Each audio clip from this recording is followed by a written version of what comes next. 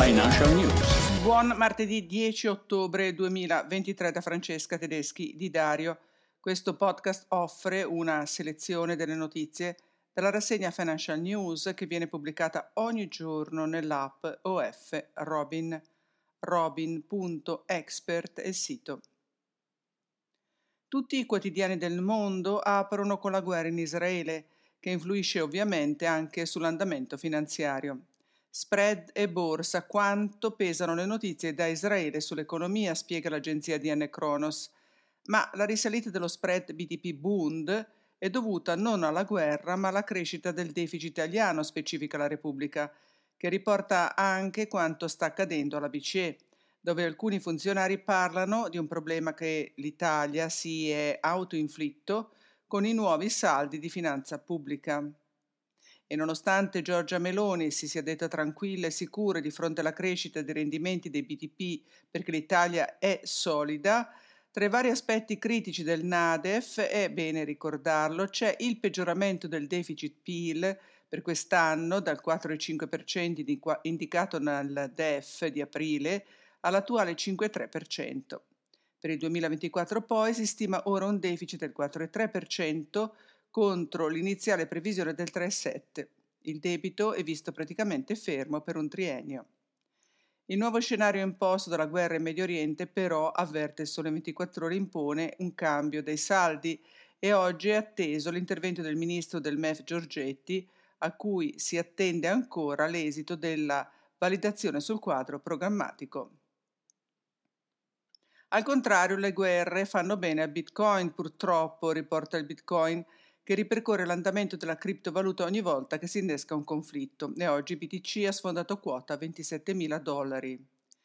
Negativa invece Piazza Affari inizio settimana con Banca MPS e Biper che venerdì brillavano con il segno pesantemente negativo. Anche Bloomberg spiega che è partito ormai il piano per riscrivere la fine del Monte dei Paschi di Siena, una saga, tra virgolette, che dura da troppi anni. Manca però l'acquirente. Di conseguenza, gli indicatori congiunturati più recenti suggeriscono per i prossimi mesi il permanere della fase di debolezza dell'economia italiana, si legge nella memoria dell'Istat che sarà presentata domani in aula parlamentare. E Rai News sintetizza così: Istat, retribuzioni reali sono sotto il livello del 2019. La Repubblica indaga sulle famiglie sempre più in difficoltà. Il 12% non riesce a ripagare i suoi debiti, riportando anche quanto illustrato dal presidente dell'Associazione Liberi dal Debito alla platea nell'auditorium dell'Università Pontificia Agostiniana in occasione della presentazione del rapporto nazionale sul sovraindebitamento 2023.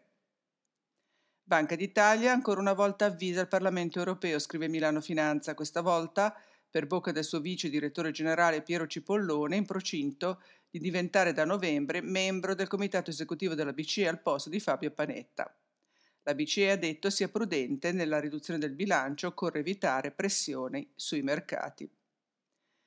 Guardiamo quindi oltre questo difficile momento pensando al futuro. Apple è già al lavoro sulla futura famiglia di iPhone 16, scrive Wired.